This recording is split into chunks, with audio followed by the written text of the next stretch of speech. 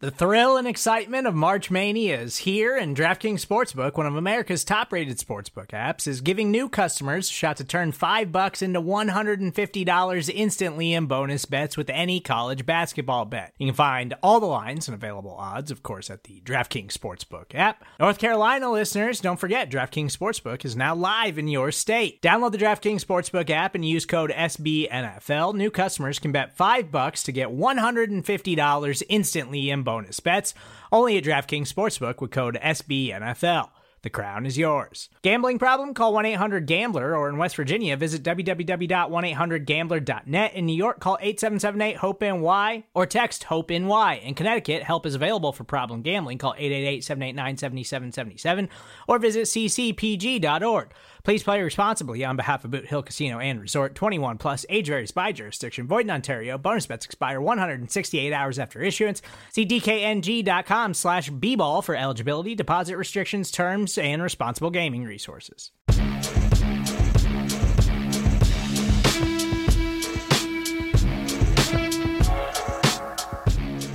Welcome back into the Arrowhead Pride Chiefs Training Camp Report on Friday, July 29th. Day 3 at Chiefs Training Camp has wrapped, and that means we need to welcome on the man with the best hair in the Chiefs media, editor-in-chief of Arrowhead Pride, Pete Sweeney. Big Sween, it seems like your guy MVS finally had himself a day up in St. Joe today. Yeah, first and foremost, that award that you're referring to with the best hair goes to Blair Kirkhoff of the Kansas City Star, but I appreciate the love. Marquez Valdes-Scantling, I thought finally did stand out today in today's workout. I think we had seen Mahomes going to Juju a lot, and I felt a little dumb because I've been pumping this MVS connection with Patrick Mahomes since OTAs, and we did see a little bit of that. I thought more today than we did the first 2 days. A lot of this doesn't matter right now, and I know we're going to be talking about the padded practice that begins on Monday. That's when the real football begins, so we'll see what happens once they do have these padded practices. But yeah, I think in this look, particularly today, MVS came into his own. I thought another player who stood out was Sky Moore. I thought both of these wide receivers took a step further than we saw in the first 2 days of training camp, particularly here on Friday. Yeah, and I was actually going to ask you about Chiefs wide receiver Sky Moore, who was he had a big time catch today, and it was something that was really highlighted from all of the reports in training camp. So just tell us a little bit about how he's looked, because we've already mentioned he was dealing with that hamstring injury, so he didn't get to participate in a lot of the offseason programs. Yeah, I'll tell you, I think that Sky Moore was kind of going through a little bit, and I don't want to emphasize, I don't think it was a lot, but a little bit of these rookie woes. I remember he was taking his first pro snaps at practice this week with the full team in this type of setting. And so I think there was like some cobwebs there, maybe some nervousness, but then he made this catch today, and it was one of these catches where he had to fully extend, and then he kind of fell to the ground. And it really was one of these moments, I thought, where, okay, let's see if he can build on that, because I don't know if a lot of wide receivers would have been able to make that catch, period, let alone here at Kansas City Chiefs training camp. And then he put together a really, really strong practice. I noticed that he looked a lot more comfortable today than he did in previous workouts that we saw this week. And so much so that we got Patrick Mahomes at the podium today. And if you go back to From the Podium right here on the Arrowhead Pride Podcast Network, you can hear me asking Mahomes about Sky Moore, and Mahomes agreed. And so I was made me feel good, because I was like, okay, my eyes are telling me like he did really look a little bit more comfortable. I mean, and we're on day 3. I mean, that could have been something that you might think, okay, that may take 10 days. So I think a really good development when it comes to rookie Sky Moore and his potential to be with this first team offense that already has a lot of quality wide receivers. Yeah, we've talked a lot about the veteran wide receivers that they signed in Juju and MVS, who have both shown flashes in training camp. But if you're a Chiefs fan, Sky Moore's got a strong chance to be the future of that receiving room. So you got to be happy that he's shown some promise up there in St. Joseph, Missouri. I want to ask you about Carlos Dunlap. He was not on the field in St. Joe. He is not in attendance just yet. Did we get an update from Andy Reid on the status of their new pass rusher?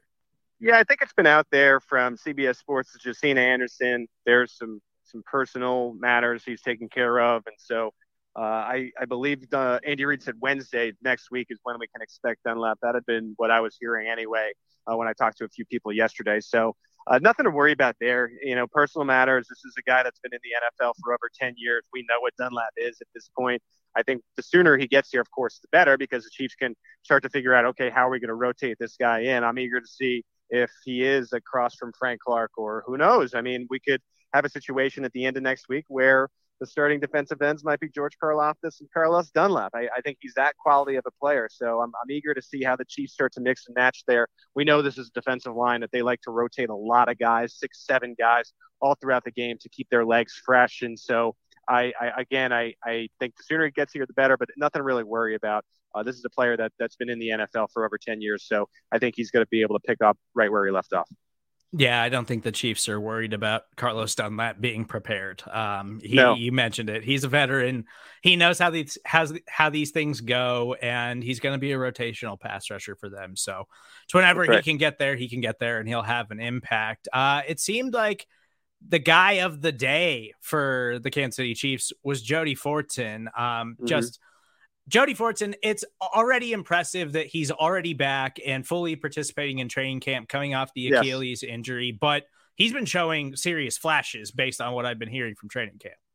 Yeah, it's one of those things where in the NFL, if you're going to get hurt, you might as well get hurt early on in the season, because he looks fully healthy. And I'll tell you, we talked about picking up right where he left off with Dunlap. This is a player who in 6 games had 2 touchdowns for the Chiefs, and really, I think was teetering along the lines of breaking out as a tight end in the NFL.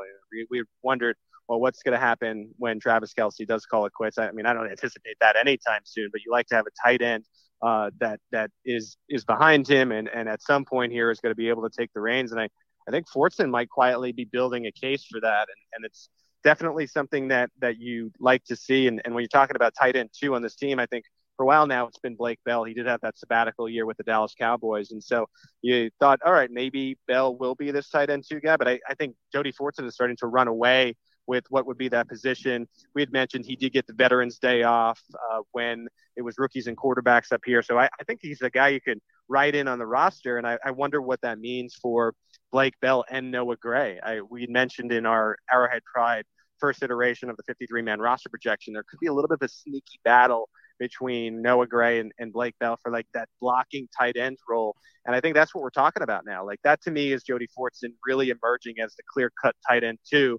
And is it, okay, the Chiefs will keep Noah Gray and say goodbye to Blake Bell? I tend to think that Blake Bell is a guy that they could save a roster spot with if they feel Noah Gray is ready to take those duties. I remember last season on an episode of Show MBK, which you can find the latest episode on the Arrowhead Pride Podcast Network, I kind of made a tongue-in-cheek joke when the Chiefs offense was really struggling, and they were really particularly struggling in the red zone. I made a joke about how their red zone offense went down the tube as soon as Jody Fortson got hurt last season, because early in the year, he had a couple of touchdowns where he looked like he was going to be a force in the red zone for Patrick Mahomes. And I think there's reason to be excited for him to do that. He's such a big body guy. He's athletic. We know he can catch passes.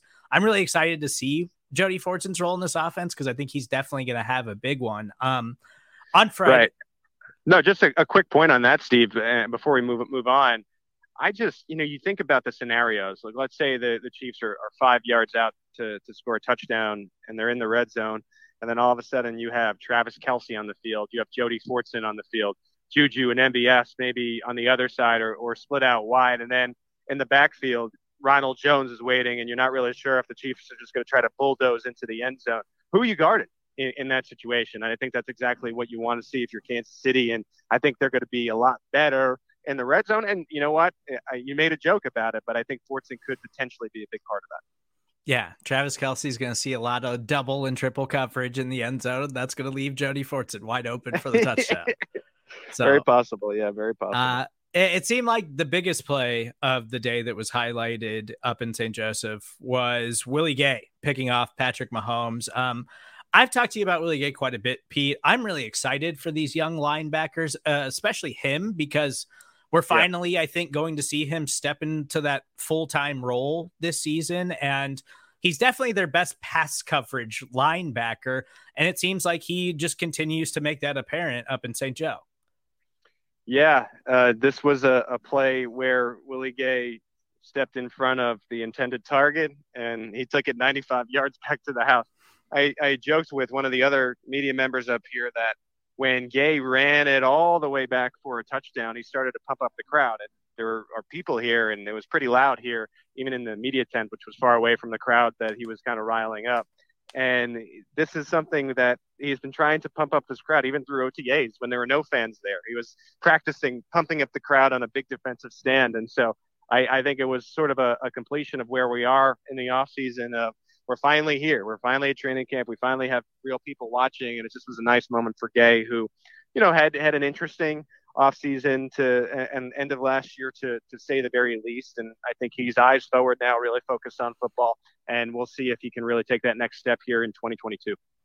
Yeah, one thing that just really excites me about him as a player, and we've seen it now through his first 2 years in the NFL, is when Spags actually utilizes him, he seems to have a nose for the ball. Like, he's forced some turnovers and limited snaps through 2 years. And so as a full-time player, I think that Willie Gay can really be a playmaker for this defense. And sticking with the defense, and final thing for me, Pete, rookie cornerback Joshua Williams continues to impress a lot of people in training camp. And we talked about last night on Show and BK. We're totally falling in love with Joshua Williams. Has he been as impressive as the hype is making him out to be?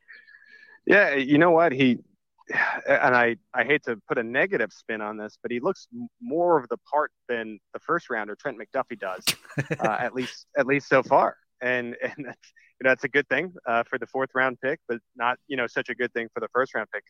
McDuffie has been on the wrong end, going up against what are really high quality receivers. Not to say we're writing off Trent McDuffie at day 3 of training camp. Of course, pads come on Monday, but of the two, Williams certainly looks more of like a starting cornerback than McDuffie does at this stage.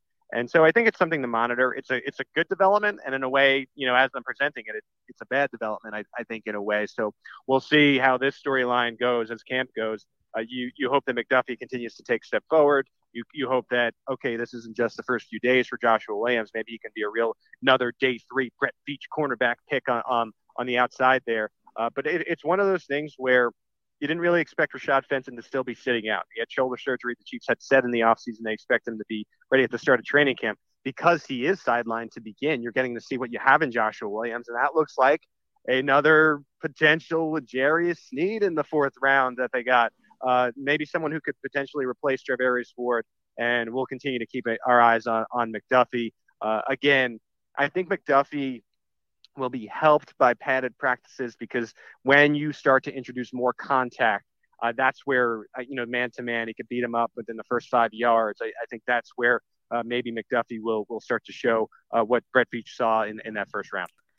We're feeling good about rookie 4th round cornerback Joshua Williams, and you got to bring in the 1st round cornerback that they traded up for and be like, well, he kind of looks better than that guy. I hate to say it. I mean, if we're talking all about the cornerback Joshua Williams, I mean, who are we not talking about? And it's a good thing, and of course there's a bad part of that as well. Yeah, I do agree. I think getting the pads on and being able to create a little bit more contact is probably going to help McDuffie's game, but it's hard to ignore what we've been hearing about Joshua Williams so far in training camp. He's Pete Sweeney. Please make sure you follow him on Twitter, as well as check out everything that he's cranking out at arrowheadpride.com. If you want to listen to the Chiefs press conferences in their entirety, you can do so on From the Podium at the Arrowhead Pride Podcast Network. As always, please make sure to subscribe, rate, and review. We will talk to you guys tomorrow for day 4 of Chiefs training camp.